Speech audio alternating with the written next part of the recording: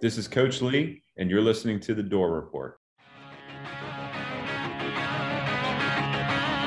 At Vanderbilt, it's Tim Corbin and the Vandy Boys, Jerry Stackhouse on the hardwood, and Clark Lee on the gridiron.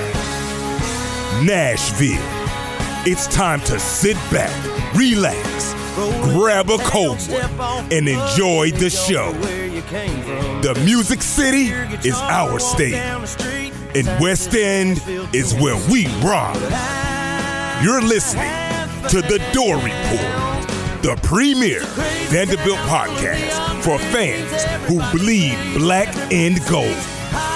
Commodore Nation, anchor down. No strings till the Hank comes out. Make all the drunk girls scream and shout. We love it, we hate it, we're all just trying to make it in this crazy town. Welcome into the Door Report. It is episode 215. It is a Wednesday night, April 12th, 2023. We are powered by Alaco Fine Wood Floors, family owned and operated for more than 2 decades. Alaco Fine Wood Floors is Nashville and Middle Tennessee's choice for premium quality hardwood floors. Since 1995, Jimmy Alaco and his army of employees have embodied the approach of taking pride in one's craft and providing superior customer service, growing from a one-man shop to a team of 23 professionals who share the founder's passion for quality craftsmanship and customer satisfaction. If you're interested in contacting them, you can find their headquarters at 2505 Winford Avenue in Berry Hill. Give them a call at 615-356-0303 or log on to alacofinewoodfloors.com. Will Byram, Trevor Hewlin, all accounted for. We'll have Chris Phillips from the Spurs Up Show on a little bit later to preview the big series this weekend, Vandy and South Carolina, top 10 matchup, arguably the two best teams in the SEC right now, according to Saturday Down South Power Rankings. So we'll preview that. We'll talk about our appearance at the spring game. A bunch of goons in the stands. I don't know if any of you guys saw us, but we were there. Stackhouse rumors, a lot of NBA buzz.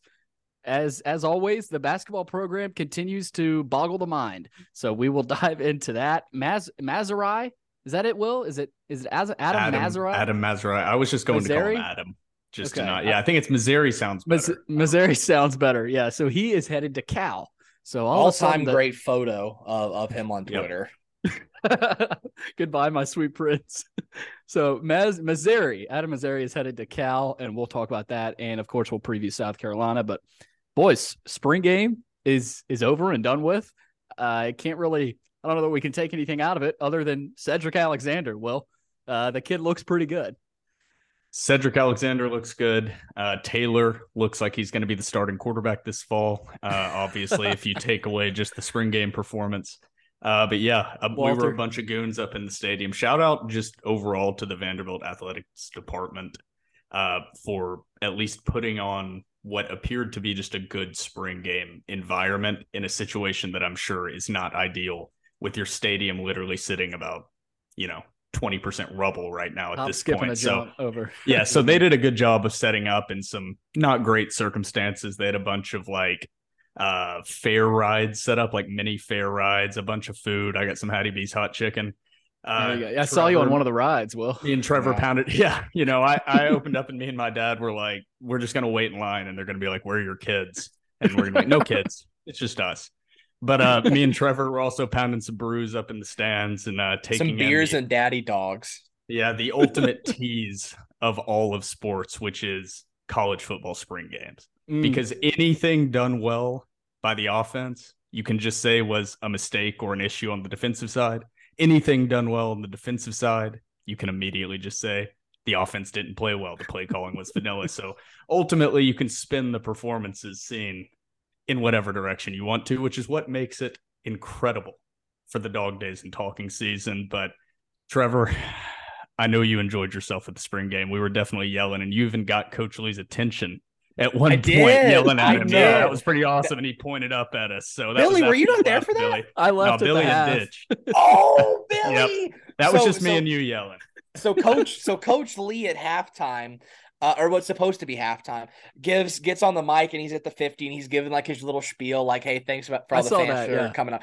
And he's walking towards us and I just yell. Something came over me, and I just go, Coach Lee, I love you.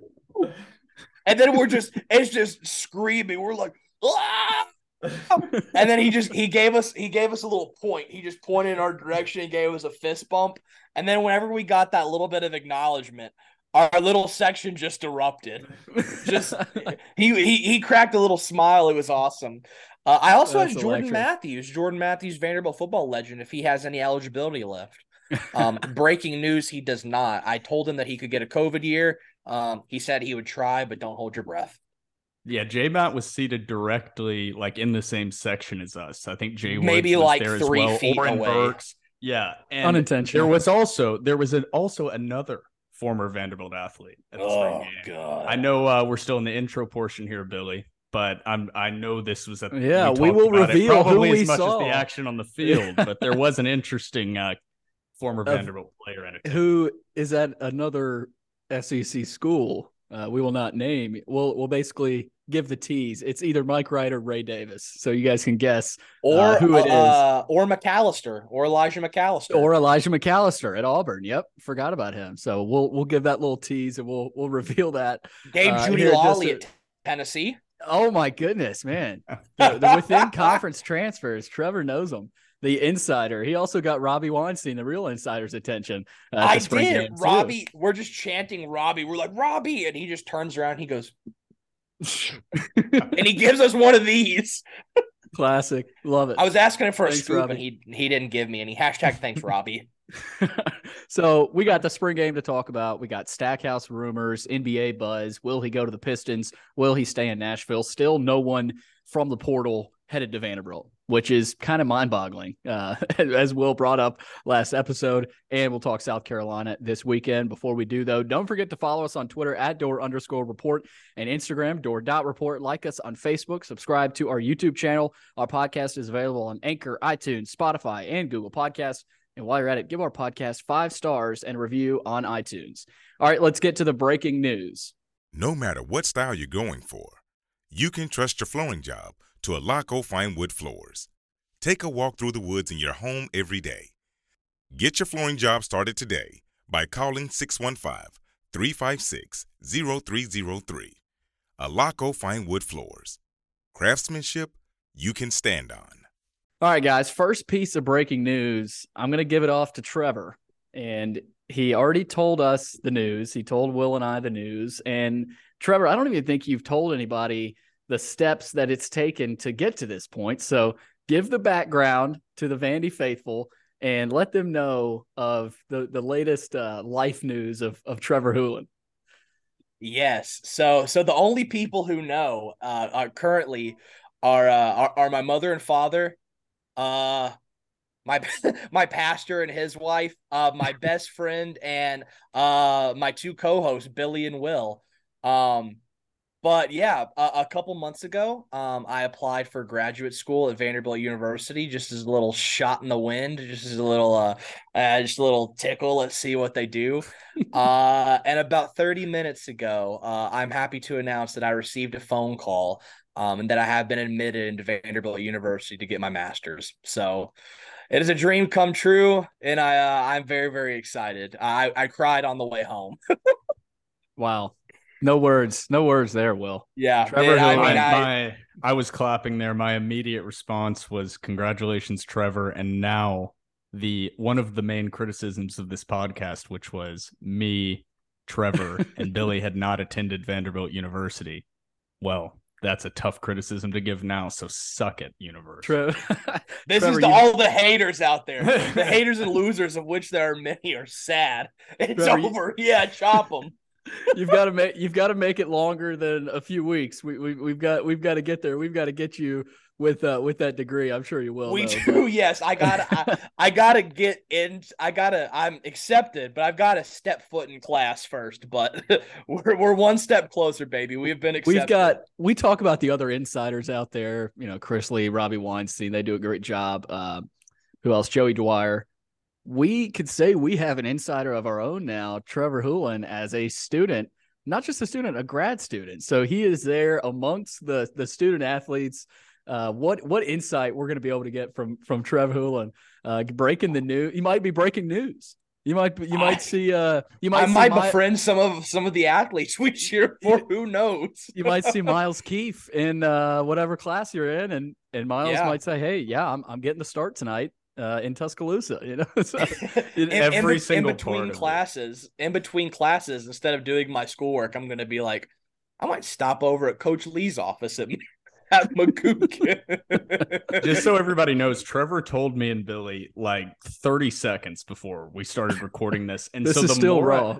The more I've been thinking about this, like obviously first response. It's perfect. Trevor, awesome. This is a step beyond awesome. This is like the ways this can go, and just Trevor being a Commodore, being a Vanderbilt student, that just brings joy to my heart. It just Who fits. Who would have thought, boys? Who would have thought? You're going to fit like a glove, Trev. You're going to love it. And there's probably students that know who you are. They may not know the face, but they've seen Hack Squad Jim Duggan on Twitter. So congrats, Trevor. We're happy for you. And go in there, attack, win the day over there. First day. I'll what's the Commodore Creed? I'll win with humility and lose with grace. I think that's it. That's all you need. That's all you need right there. I'll read the Commodore Creed before every class. Well, the Commodore Creed was read by Coach Lee and Bobby Johnson. Coach Lee played for Bobby Johnson, and Coach Lee's team had the spring game this past weekend. Guys, we won't spend too much time on it. Let's face it, there's not a whole lot that we learned, but we did learn a little bit. And for me, obviously, Cedric Alexander, talked about him, Will. AJ Swan was AJ Swan. Nothing really, I guess, stood out from AJ. He continued to play well. For me, though, it's how much better, and I didn't think the defense could get much better or be much better, but obviously there's room for improvement, but they look legit. Like there's speed, there's more depth, they're big. It looks like the freshman guys in the secondary have gotten bigger, and they're more, I guess, adept at their craft, and it just looks like the defense looks smooth. And I know it's a spring game and you can't take a whole lot out of it, but man, Will, it feels to me like the young guys have done a good job of taking what Coach Lee has said and be ready to play, because I mean, they're going to have to be ready to play. I was looking at Trudell Berry, Gaskins, other guys like a John House, Langston Patterson. Those younger guys, they look ready. Last year they didn't. They didn't play much, Langston on special teams, but well, I think we can say now that secondary and that front seven is better. Not that they were awful last year, but they've gotten even better. And a lot of those younger guys, I think, are ready to play.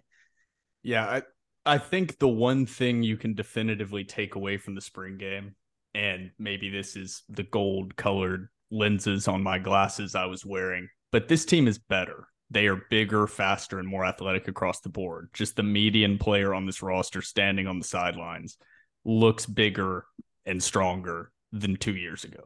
And that just feels undeniable to me. I mean, Babst, regardless, number 96, looks like an absolute physical specimen. Number 98, I'm not going to say his name because I'm going to butcher it, from Germany, as a sophomore, is an absolute... Number 5 now. Yeah, number 5 now, an absolute physical specimen on the sideline. They both immediately stick out. But yeah, you said AJ Swan was AJ Swan. The one thing on the offensive side that really stuck out to me was maybe one of the worst unsportsmanlike conduct calls in a spring game from an SEC referee that I have ever seen. The SEC referees were in full form. If you did not watch the spring game, I'll give you a quick recap of this unsportsmanlike conduct penalty. Quincy Skinner Jr. in a spring game against his teammates on defense caught like an 80-yard touchdown up the sideline, and at about the 10 or 15-yard line put up the Tyreek Hill deuces, the peace sign, for like 0.2 seconds on the sideline. It was not a long, extended, crazy celebration backflip into the end zone. It was very casual. And the SEC referee crew, I'm assuming it was, threw a flag, called back the touchdown, and a 15-yard penalty, and the offense had to continue to play that possession. So that was one of the most disheartening penalties I've ever seen, because I get it, man. Maybe they are going to call that in the fall, and you want the players to be prepared for how potentially these horrendous referees are going to officiate the game. But come on, man. Like, it was not that Come on, bad. man. And it's the equivalent, it's the equivalent of a practice. And you're really going to call that and take away that highlight scoring play from him. So now no longer can the marketing crew for Vanderbilt football post that as a true highlight play that was probably the best and biggest highlight play of the entire day. So that was ruined by the referee crew during the spring game. So that was I one did of my see though. takes. I did see though. Truman McDaniel posted the picture of Quincy doing the peace Such a sign. good photo. Oh, dude. So good. And I think Quincy might have put it on his Instagram or Twitter or one of those, but I thought that was funny. Also, too, I'll say this. I told Billy this at the spring game. Truman, if you listen to this, I have DM'd you multiple times. I am willing to pay you for your work if you can like print it for me. Like, there are photos of yours that I will pay good money for to get prints of so I can hang up. So if you see this, I don't know how you see this, but don't see your DMs. But if you do see this, I will pay you money for those photos. So just a heads up, I want the Quincy Skinner shot. Deuce. And I want the tie. I want the tie. I want the tie shot, and I want the Quincy Deuce. That's what I want. So, Will, was that the end of your spiel there on the spring game? I personally, I mean, I know we're on a time limit here, and I know you said that you didn't have a large takeaway. Gotcha. I could talk about the spring game for like 2 hours if you actually Darren let me Agu made a get couple of into good it. plays. Like, this is my bread and butter. There were actually a lot of takeaways that I had from the spring game. We'll save them. Like, we'll save them. Yeah, I mean, I don't want to get into them now because we do have a pretty big guest upcoming. Oh yeah, we've got a guest coming up, Chris Phillips. We will talk more about this spring game again. Not a ton to take away, but there were takeaways, and we'll probably dedicate another pod down the road to the spring game and spring as a whole. And obviously, we've got time. We've got plenty of time before the season. Will, I just don't want you to forget about what we teased in the intro. Oh, okay. About what former player was there. I wanted to leave time for that. I first saw him sitting with my brother. And, we were kind of towards the right side of, towards the middle. I know you guys were on the left side of the stands at the Plex. But I looked down and I see Michael Owusu and Anthony, and, they dap up, they say, "What's up?" And then to the right, peeking his head out. And I knew it was him right away. You can tell by the head, the hair, that was Ray Davis. And I couldn't believe it at first. I was like, because after it went down, we had talked about that. Is there going to be bad blood? Is there not? I was surprised to see him, but it was Ray Davis down there. And then I moved over to the left side with you guys, and he was still over there. So any rumors of the bad blood, I guess, directly with the team might have been disputed there with Ray Davis in attendance. I was surprised, but then again, I'm kind of curious, like your emotions, Billy and Trevor, on it. But I was more just like, I didn't like, it's whatever to me. But it was so weird. Like, that's the best. Weird, only reaction that I had to it was like, what in the hell is Ray Davis doing here? Like, it was just odd. Not that Vanderbilt football shouldn't have him there or that he doesn't have relationships with any of the players, but I thought that was just something that was like mutually understood, that if you were playing for one team and transfer to another team within the same conference, that you're no longer like going to attend their practices and games, even if you are finishing out whatever's going on. Or if you happen to be in Nashville. Like, that's just so weird to me. Like, that would raise heads if it was like a high school player coming to a random spring game or spring practice. Like, people in the community would be like, what the hell is he doing? He just transferred to our rival across the county. So it was just weird. And Trevor, I know you had some raw emotions.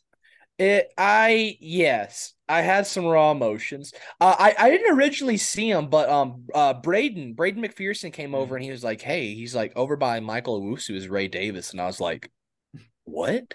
And I just like Bill, I look over because he was to my left. I look over to my left and I'm like, how is he here? Like, at first I was like, how is he even allowed to be here? Like, I don't.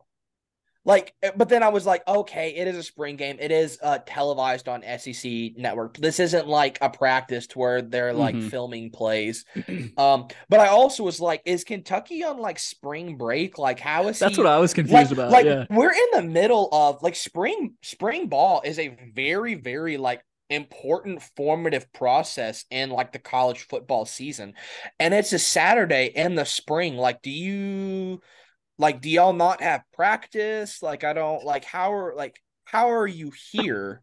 Like, I don't I didn't that's what get it. confused me. Also, like, why yeah, and the whole bad blood thing, I don't know.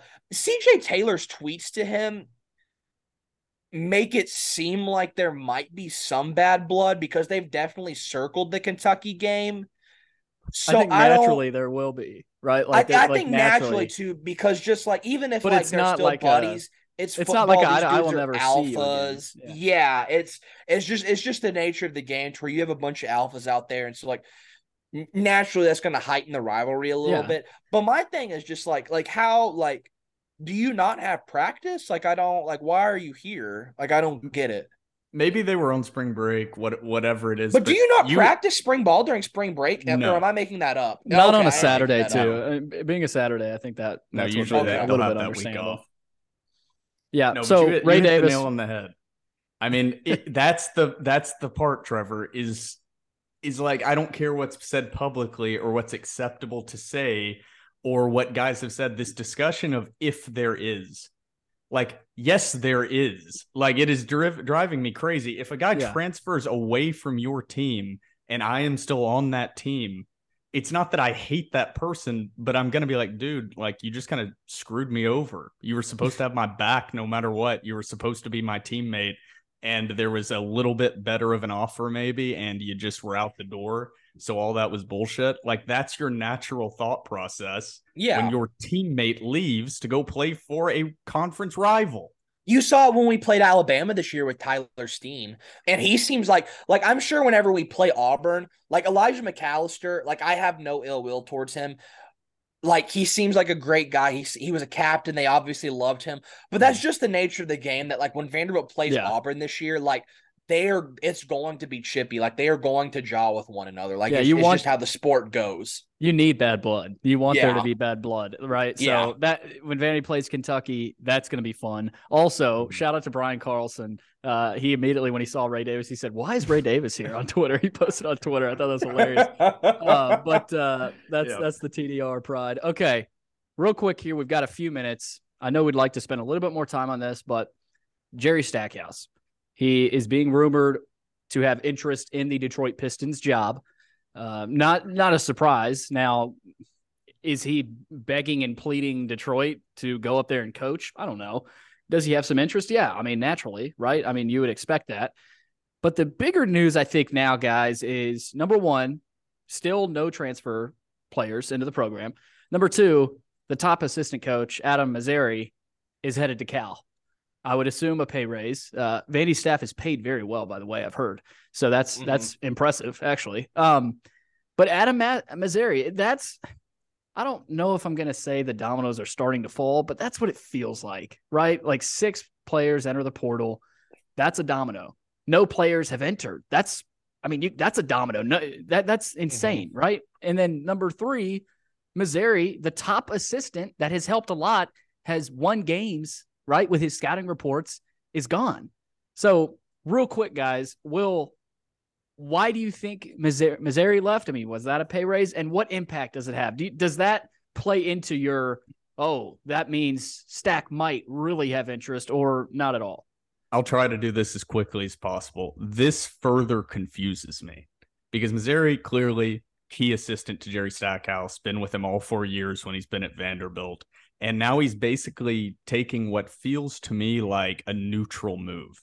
Even if there is a slight pay raise, I mean, maybe you go into coaching for the money, but my idea is you go for career progression and you want to coach at a higher level, and taking an assistant coach position at a different program, also kind of, middle of the pack in their conference in Cal. That's an odd move to me.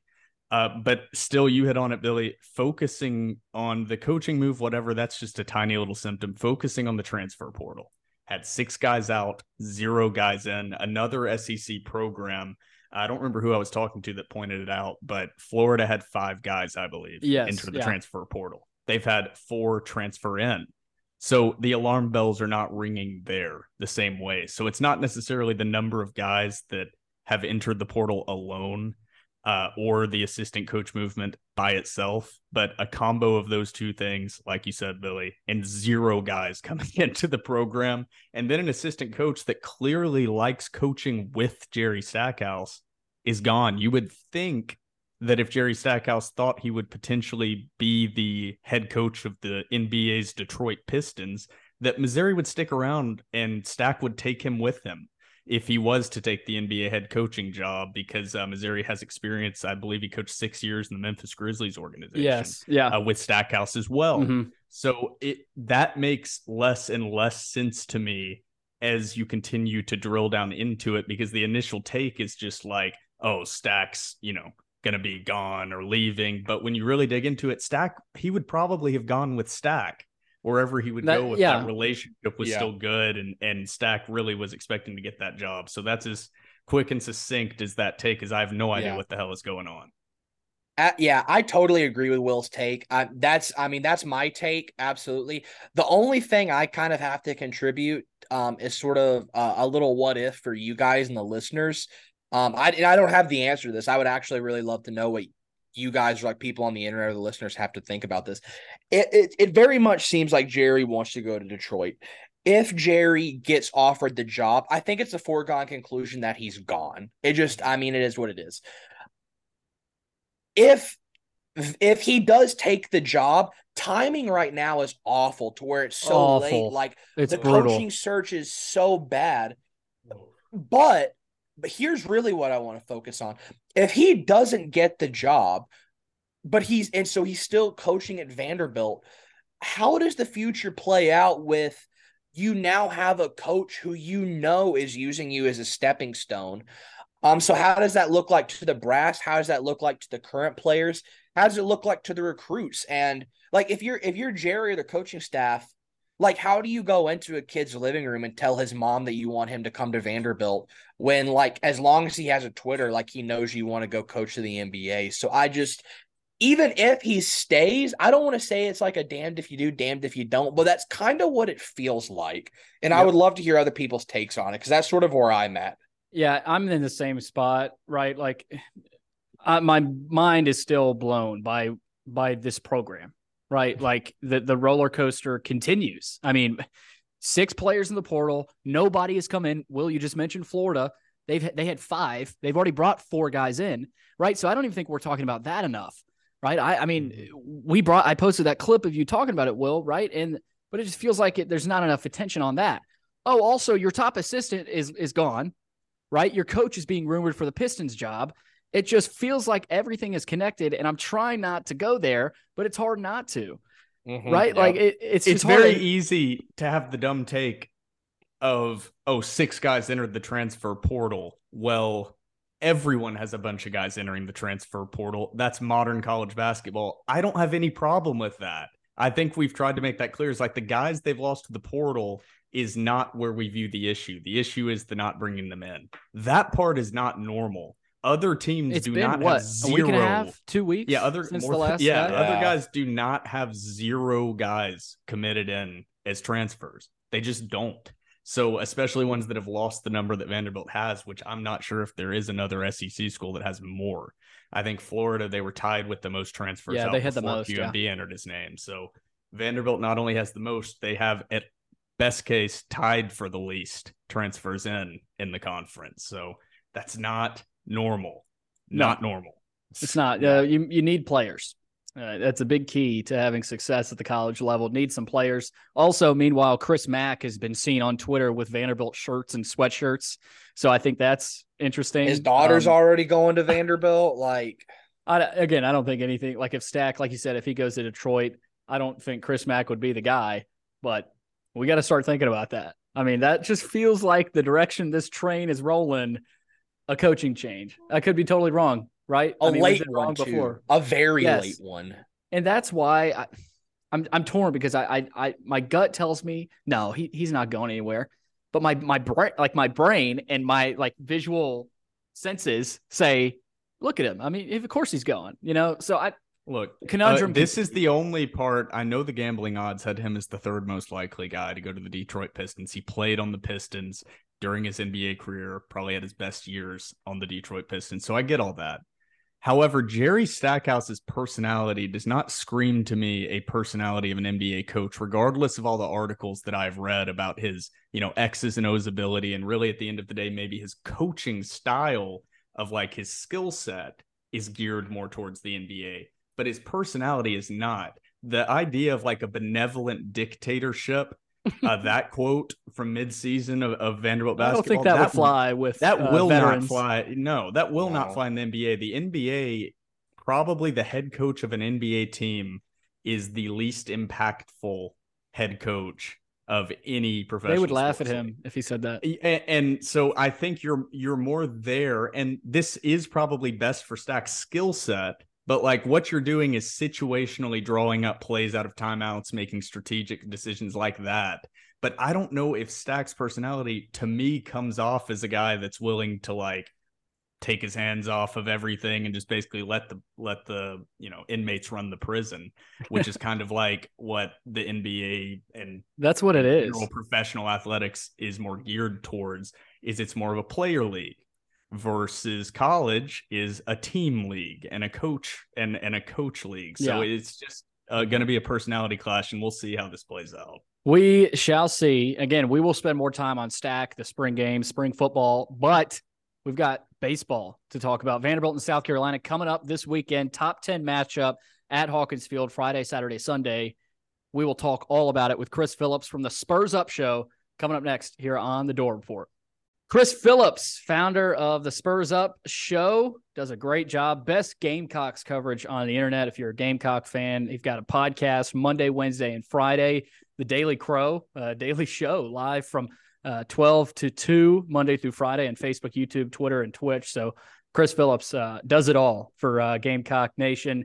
And Chris is joining us now ahead of this weekend series, Vanderbilt and South Carolina. Top 10 matchup. Chris, Saturday Down South put up their latest power rankings. Vanderbilt number 1 and the Gamecocks number 2. This should be a fun weekend, my man. Well, boys, first things first, I appreciate you having me on.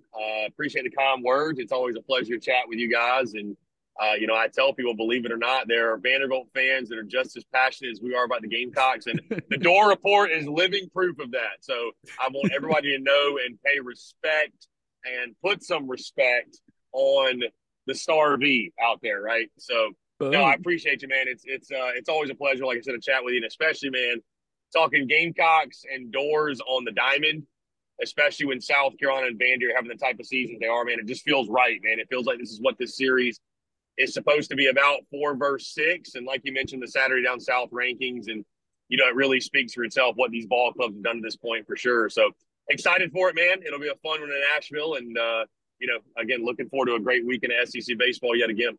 Chris, I don't know if you're as surprised as I am. I know Trevor is a big baseball guy as well. Will is as well.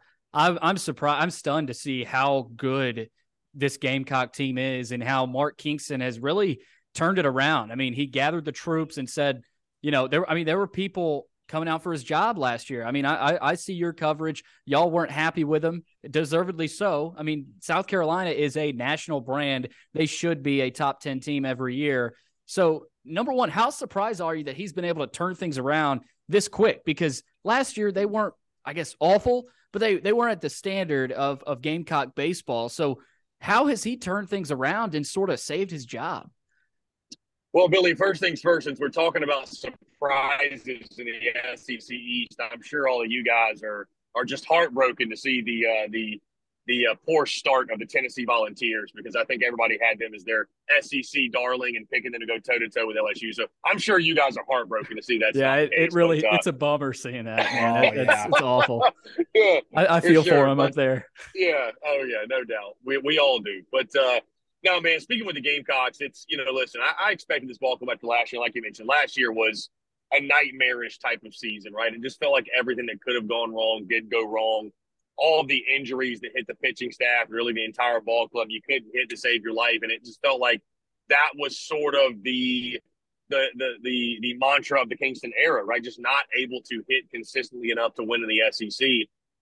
Coming into this year, I had them at 34-22 and 15-15 in the league. To give you some perspective, the Gamecocks will enter this weekend with 29 wins. So, long story short, I didn't see this coming. I think anybody, even the most optimistic Gamecock fan, if you said you saw this coming, you're lying, right? Just in regards to one of the best starts in school history, the way you started SEC play, crushing everybody in the non-conference. I really felt like because of the guys they picked up through the transfer portal and guys being a year older, right, those guys that were thrust in the lineup as freshmen that were now sophomores this year, guys that returned from injury on the pitching staff, I thought this team would be better, and I felt like they had the pieces and the talent to win, and if they didn't, it would come down to coaching. Now, you were right. We were very tough on Kingston a year ago, and deservedly so, right? I don't think anybody apologizes for that because of that season. I mean, you go below 500, right? You made history in the worst kind of ways. But do give Mark Kingston credit, right? He went out, he got Monty Lee, which I think that really went under the radar just in regards of the ego death that it takes to put the ego to the side and bring in a guy that's also been a head coach, and he's been a coach at the university that you're the head coach at, right? He was with the Gamecocks and the Ray Tanner, and to bring in a different voice and a different mindset and sort of let him take over the hitting side of things, acknowledging that's your weakness, right? And handing that over to someone else. Also, you got to give Kingston credit for going out to the portal and actually getting the guys like the Will McGillises, like the Caleb Denny's, like the Gavin Cassises, who I know we're going to talk about that you all are so familiar with. He went out and he got those guys. And then you had guys like Noah Hall, like Braylon Wimmer, like James Hicks that all turned down money to go to the MLB draft and came back because they said they felt like they had unfinished business. And you just don't have guys like that returning to your program if the culture isn't pretty damn good, right? Those guys are going to get out if things are not good internally. So you do have to give Mark Kingston a lot of credit. I was one, Billy, I'll just say this. I want to win more than I want a new head coach, right? It was never in the sense of anybody had any – I can only speak for myself. I never had any personal vendetta against Mark Kingston or he personally did something to me. I just want to see, and what we all want to see, the South Carolina baseball be what it's supposed to be, which you're not going to be this good every year, but be in the postseason, be hosting regional, similar to what Vandy fans have expectations and Florida fans and, et cetera, right? All of us that have great baseball tradition and history. So, again, though, long story short, I mean, nobody saw this coming, man. This type of start to see South Carolina ranked 6th right now. And, I said this about a week ago to the date when South Carolina blasted LSU in game 1. I just felt like I told myself, I was like, dude, this is a dream. Like, I'm scared I'm going to wake up because this does not feel real, like the way this season is going. Like I'll tell you this, by the way, and I hate to phrase it this way, not to give you guys some extra juice ahead of the weekend, but this Gamecocks team, like watching them in the regular season, they feel like the Tennessee of last year, like to a degree. Maybe they're not as hateable. All right, good to talk to you, Chris. This is over. Yeah, get him off the pod. We're not as hateable as they are because I mean anybody who has Tony Vitello as their head coach is going to be like the most hated team in college baseball. But just like the way this team is winning and they're finding ways to win, and they're sort of that darling that come out of nowhere surprise team, if you will. Like it is similar to that. Hopefully, I hope there are a lot of differences. I obviously hope there's a lot of differences, especially with the way their season ended. But no, it's been an incredible ride, man, and excited to see if South Carolina can keep this going and maybe push to win the SEC East, which would be an absolutely incredible feat. Yeah, I mean, leading the country in home runs, 76 home runs. I mean, maybe they're pretty similar to Tennessee, juicing the back. I was going to say, I'll say this. Here's a better comparison. Let's not compare them to the evil Tennessee team from a year ago, but this really feels like the old school Ray Tanner Basher teams. Like that's really what it feels like, man. Where they had Smoke, Disher, Darnell Havens, the Murderers Row teams, if you will.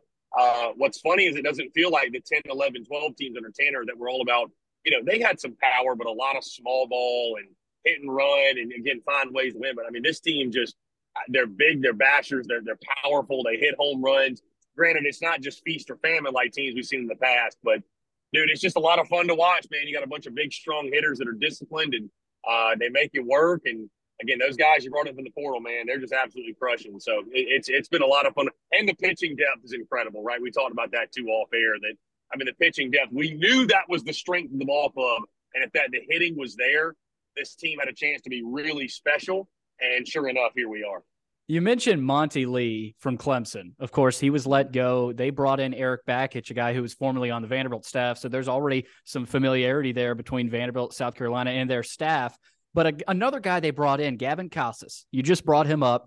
He's raked this season.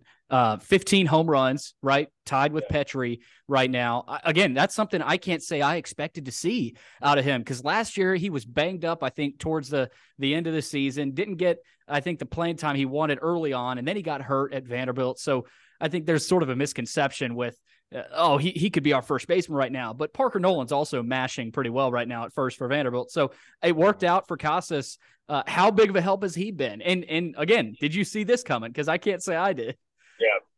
Yeah, Casas has been a little bit cold of late, but as a whole, right, the body of work, I mean, he's been a huge addition to this lineup, right in the middle there. And, they rolled the dice, I guess you could say. They took a risk, if you will, but they needed to add a big power lefty bat. And I don't know if you've ever been, Billy, to Founders Park, any of you guys have, but, I mean, that is a left-handed hitter's paradise, because it's a short porch already. And the river is out past left field. So the wind comes off that river, and it normally blows out to right field. So, I mean, a guy like Casas, I mean, it is literally just peppering the ball into the right field fence. And, again, it's one of those things where I thought he would have a good season. I thought he'd be a double-digit home run guy. I didn't know he'd be quite this good, right? And, again, I know he's been a little bit cold of late, but the good news this lineup is it is so deep, and so many guys are having success that if one goes into a lull, you got others to pick him up, right? Ethan Petrie is the man that nobody can get out right now.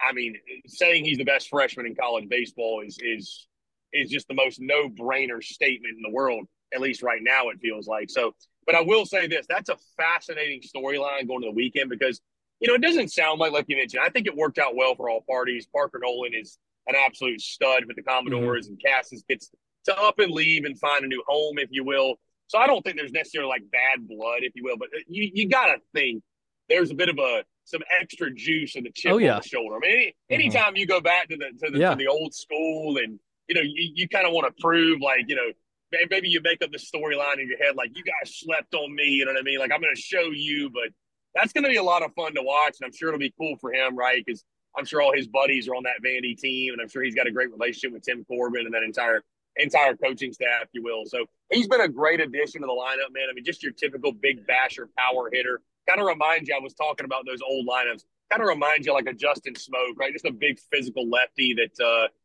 can put it out on any given notice. I think he's a little bit more of the, dare I say, feast or famine type of approach. I think it was at one point, guys, his first, 10 hits of the season, I think 8 of them were home runs. I think he was just – it was ridiculous. It was a crazy start. Every time he made contact, the ball was gone, right? So, he's your typical, big power first baseman, DH, what have you, however they want to use him. But he's certainly been a big addition. And, it's a great thing to have in that lineup, right? It's a weapon to have a guy like that can really change the complexion of the game with one swing of the bat. We're getting y'all set for South Carolina Vandy this weekend at the Hawkins Field in Nashville. We're talking with Chris Phillips from the Spurs Up Show. Trevor, what you got for him? Chris, once again, thank you for joining, brother.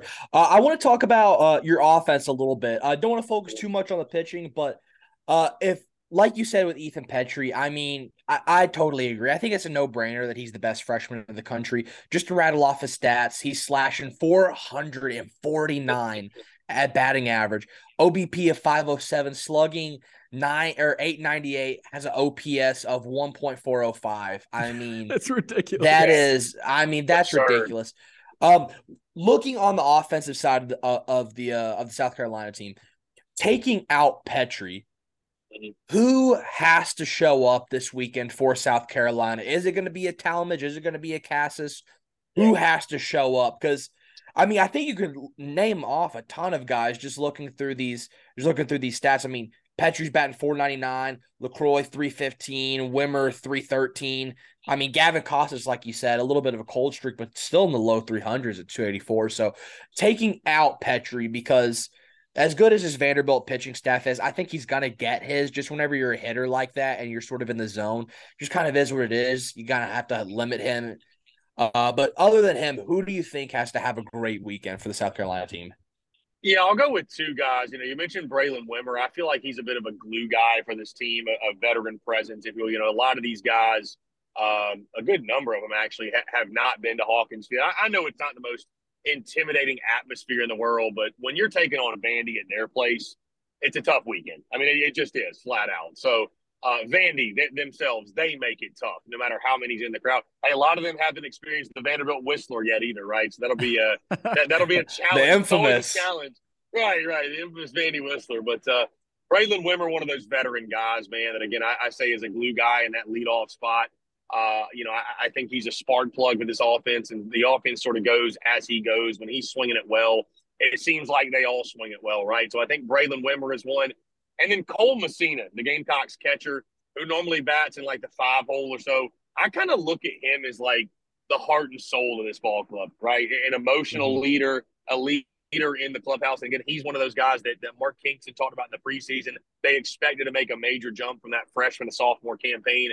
And I think he has beautifully. I think there's still some things left to be desired in regards to defensively, specifically throwing out base runners, because if you look at the numbers, the Gamecocks have not done a great job in doing that, but he's been really good offensively. Again, another big power bat, but just a great teammate, a teammate guy, right? He's going to get his hacks off, but, when he gets down in the count 0-2 or gets into a pitcher's count, he's going to fight and try to find a way to get on base. And the big at bat that stood out to me earlier this season, I know it's a small thing to a lot of people, but he gets hit by a pitch and he gets just as fired up like he just hit a home run.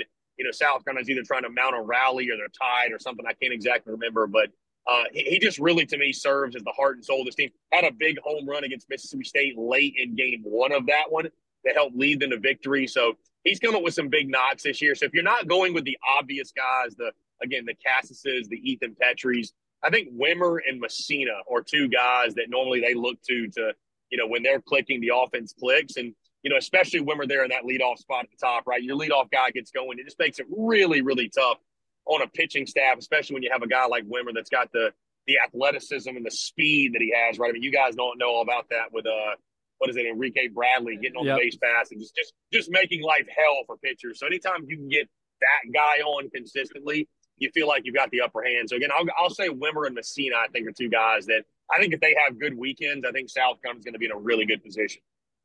I will say too, another question for you, because obviously you're the Gamecock expert. I haven't watched a ton of South Carolina games. I did watch the Friday game against LSU, and I feel like Ethan Petrie's highlights are on everybody's Twitter feed. I mean, anytime the guy hits a home run, I mean, it's posted everywhere, deservedly so.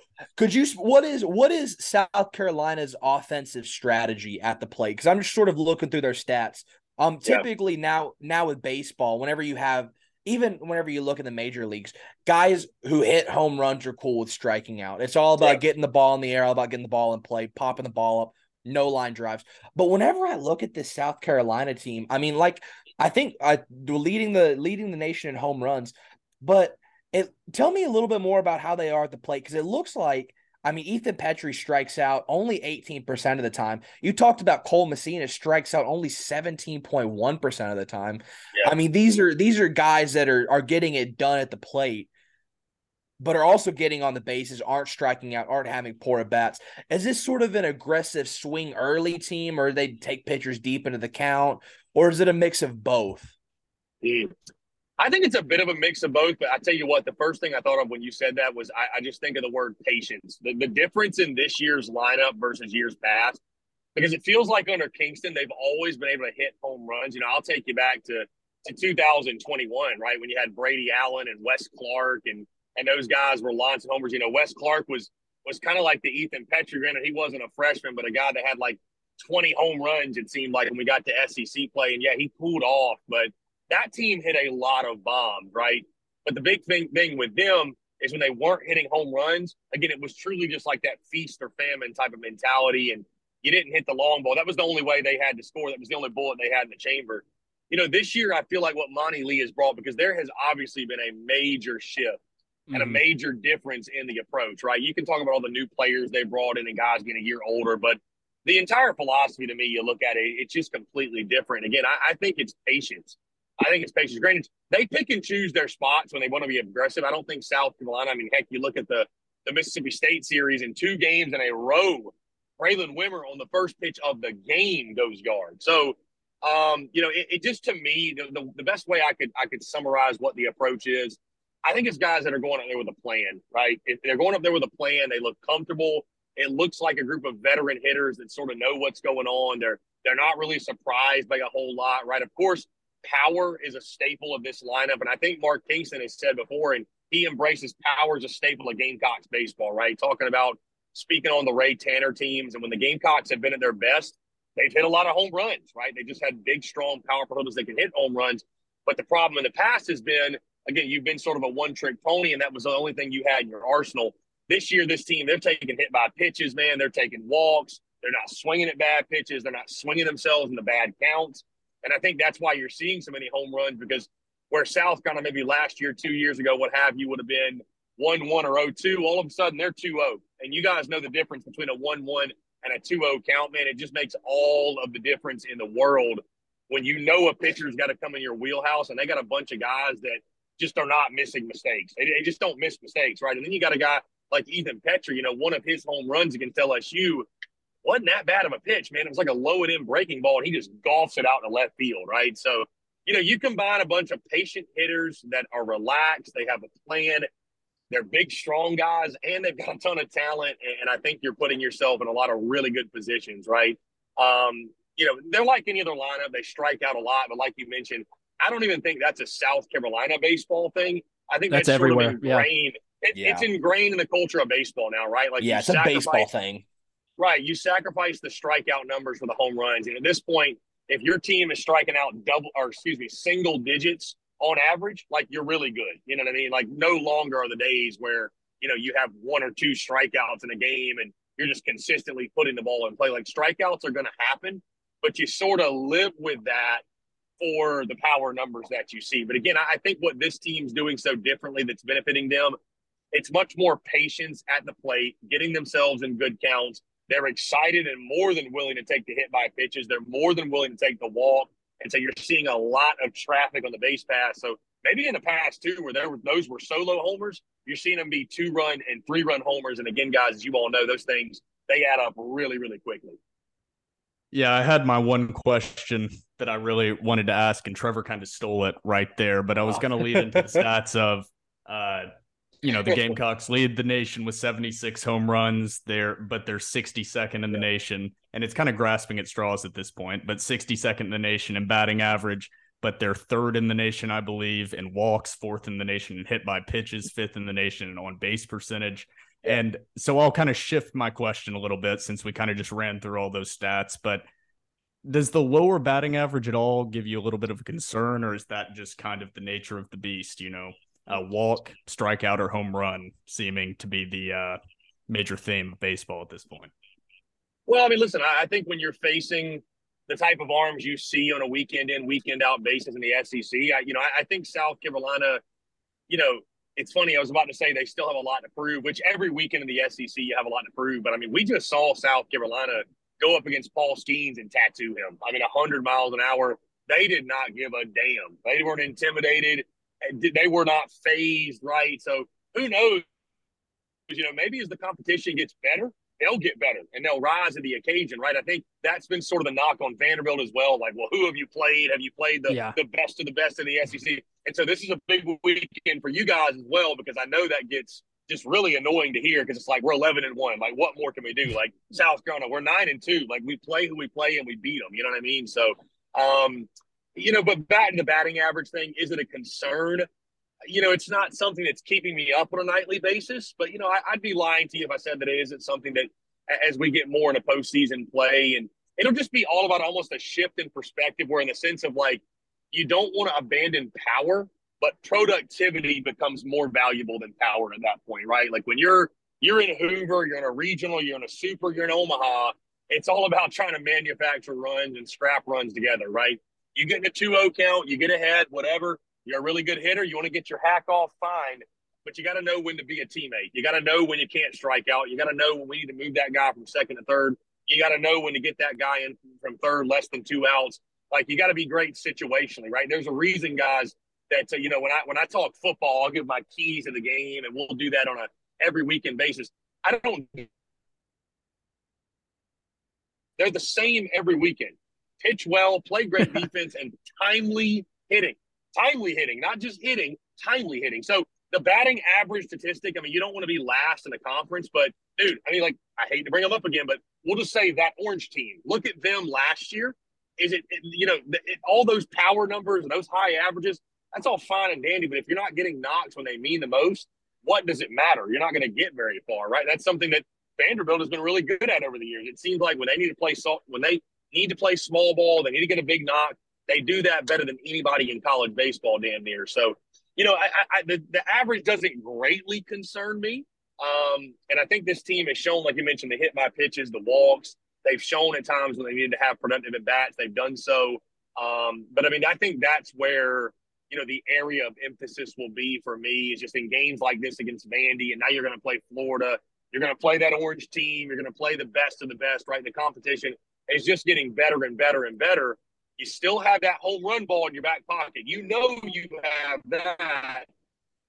When you're going up against these pitchers, these best pitchers in the country, are you able to be productive against them? Because sometimes, like Vandy's Friday night guy, Florida's Friday night guy, if he's on, there ain't a whole lot you can do, man. Like, you just got to be able to try to scrap 2-3 runs and pray your guy's better than their guy. So, it's not something I'm overly concerned about, but it's definitely something to keep an eye on.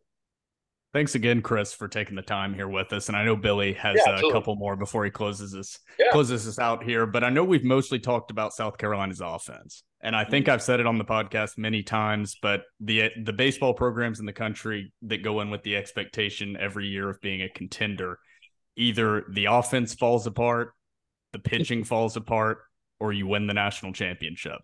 There's no in between. So for South Carolina this year, we focused on offense. But if you had to place a bet, is South Carolina's offense going to be the problem in postseason play later on? Is the pitching going to be the issue? Or is this team bound for a national championship? Wow, it's crazy, isn't it, to be talking about that? It's just crazy because, again, I picked this team in the preseason. And I was a little bit guarded in the preseason, right? I didn't let myself get too high. It was one of those things where I was like, you got to show me first. Good fan. I just realistic, man. Just realistic. I've had my we could never. Yeah. I've had my heart broken too many times, but after going 27 and 28, Billy, you kind of learn to humble yourself a little bit. So, I'll just say this. I think this team, the Noah Hall injury news, if it does come out that he's out for the season, that one really hurts you. But it's not about is South Carolina good enough to get to Omaha. They are. Is Vandy good enough to get to Omaha? They are. I mean, there's a lot of teams in the SEC. I could just run down the list and be like, are they good enough to get to Omaha? Yes. Will this team be playing its best baseball when it matters most? See, here's the funny thing. If South Carolina goes into a bit of a lull over the next 2 to 3 weekends, Gamecock fans are going to be freaking out, right? And just like the same thing if Vandy does it, any SEC fan base. But I wouldn't hate it. Call me crazy. Because the last thing you want is your team to be peaking, and you get to the postseason, and that's when you get cold, right? I'm beyond. Yeah, exactly. I wasn't going to mention it by name, so screw them. Yeah, screw them. I'm beyond the point of because that was my question early on. Could this, is this team an Omaha team? I don't know. I think they are. I mean, I think they've got the combination of, and see, now they've got the confidence too. We've gotten far enough into the season. This team is extremely confident. Look at the LSU series last week if you don't believe me. After the midweek win against North Carolina, the midweek win against North Carolina, sorry, I got my GPS in my ears screaming at me. But Eli Jersenbeck went on record and said, oh, no, we don't have to play LSU. LSU has to play South Carolina. Like, we're looking forward to it. So, like, the mindset and the mentality shift has already happened. Like, this team is playing with an edge. They're playing with a belief. And they've got all the pieces. They've got all the tools. They've got immense pitching depth. They've got talent up and down the line. Now, to get to your question and not dodge the question, if this team doesn't get there, I think still it will be the hitting that falters. I just don't see the pitching going anywhere, right? Like, I think the pitching depth is here to stay. Even if you lose Noah Hall, you've got Eli Jones, you've got Eli Jersenbeck, you've got James Hicks, you've got Matthew Becker, like all these dudes that can start for you. Guys, the Gamecocks are where they are right now, and like Will Sanders hasn't even thrown that well. Their ace hasn't been all that good this year. So if he gets going, watch out, right? So I think if anything does falter, I just think, it's much easier to go cold swinging the stick than it is on the bump, because at the end of the day on the bump, 95. Good shit will play no matter what. Like, it's more so hitting that comes and goes, I think, than the pitching. So I think that would be the thing that would sort of evade South Carolina. But I think at minimum, guys, right now, I'd be willing to say this is a super regional team. And, from there, guys, I mean, it's a crapshoot, man. It's so hard to get to Omaha. Who do you get paired up with? I mean, there's a lot of things that go into it. But, I'll say, if anything, it's the hitting that will falter. But I like this team's chances, man. They've been proving me wrong at every turn, so why not? Chris, great stuff so far. This has been awesome. Really looking forward to this series. I got a couple more for you. And we like to ask this for football before football games, right? The X factor, right? We like to say this guy's going to be the X factor, or how they pitch, or if they have timely hitting. What's the X factor, right? If South Carolina wins this series if blank, or Vandy wins this series if blank. Do you look at something in this series and say, man, if this happens, Gamecocks will win, or if this happens, they might be in trouble? Yeah, I would say for this series, I'll do offensively and defensively. So swinging the bat and on the bump. I'll say swinging the bat, South Carolina will have success if they continue to show patience at the plate, and maybe not so much live and die with a home run, but be productive, right? I mean, Vanderbilt's got elite arms, man, left and right.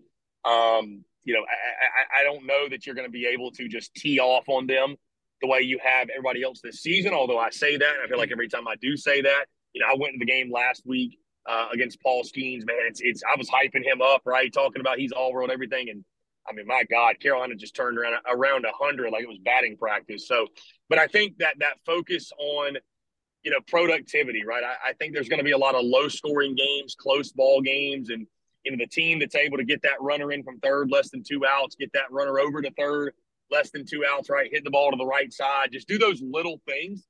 That's the team that's going to come out victorious. So I think if this team offensively, productive at bats, and then on the bump, man, I think it comes down to the bullpen. I mean, you saw last weekend against LSU, Cade Austin gives up the grand slam. Carolina should have won that series, or could have won that series 2-0. And, unfortunately, Gavin Dugas hits a big home run. I think the starting pitching will be there. It's just all about your guys in the bullpen being consistent. We all know they have the talent. They all throw hard. They've all got good stuff. But there can't be a lapse in concentration or a lapse in judgment, if you will. Also, keeping Enrique Bradfield off of the base paths, because South Carolina has not been able to really throw out anybody stealing. And so if he gets on, it might be an automatic triple, like literally. So that man alone could kill you. So again, offensively, I think a focus on productivity, timely hitting, like I mentioned. I know it's so cliche, but I just always come back to that. And then on the bump, I think the focus for me is just on the bullpen. I think your starting rotation, even without Noah Hall, is going to be really good and give you a chance. But late innings, Vandy's the home team at Hawkins Field. It's a never say die club with Tim Corbin.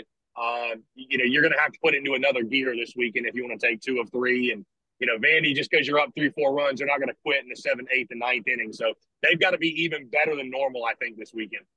Chris, this should be a sellout, of course, Friday, Saturday, Sunday. How many Gamecock fans are you expecting? I know there's not a big allotment, right? It seats nearly 4,000. So are you expecting many Gamecocks, like maybe a football trip in Nashville this weekend?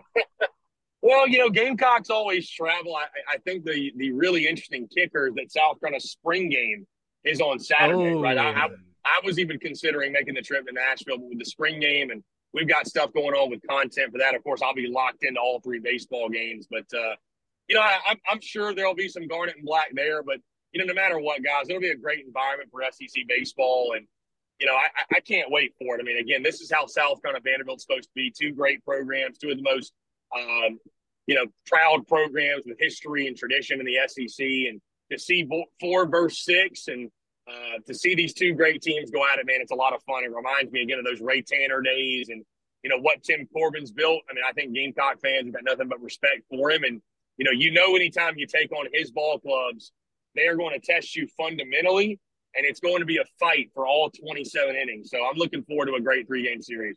Yet all 3 games are on SEC Network Plus. Where's ESPN2? Where's ESPNU? I mean, this is a top 10 matchup, Chris. Come on. College baseball is still criminally under-televised, my friend, and undercovered and ridiculous. Everything. So, hey, it's up to people. It's up to people like you guys and myself to carry the torch for college baseball. I say we give them one hell of a show this weekend. Oh, we will. And we just did with you. So thank you so much for coming on. Again, Chris Phillips from the Spurs Up Show, best Gamecock coverage on the internet. Got a podcast Monday, Wednesday, Friday. Go look them up on Twitter. Of course, we'll tag you. We'll get this out. Chris, enjoy it this weekend. Enjoy the spring game. Thanks for taking the time, brother. Guys, I appreciate it. Thank y'all so much. Best of luck this weekend.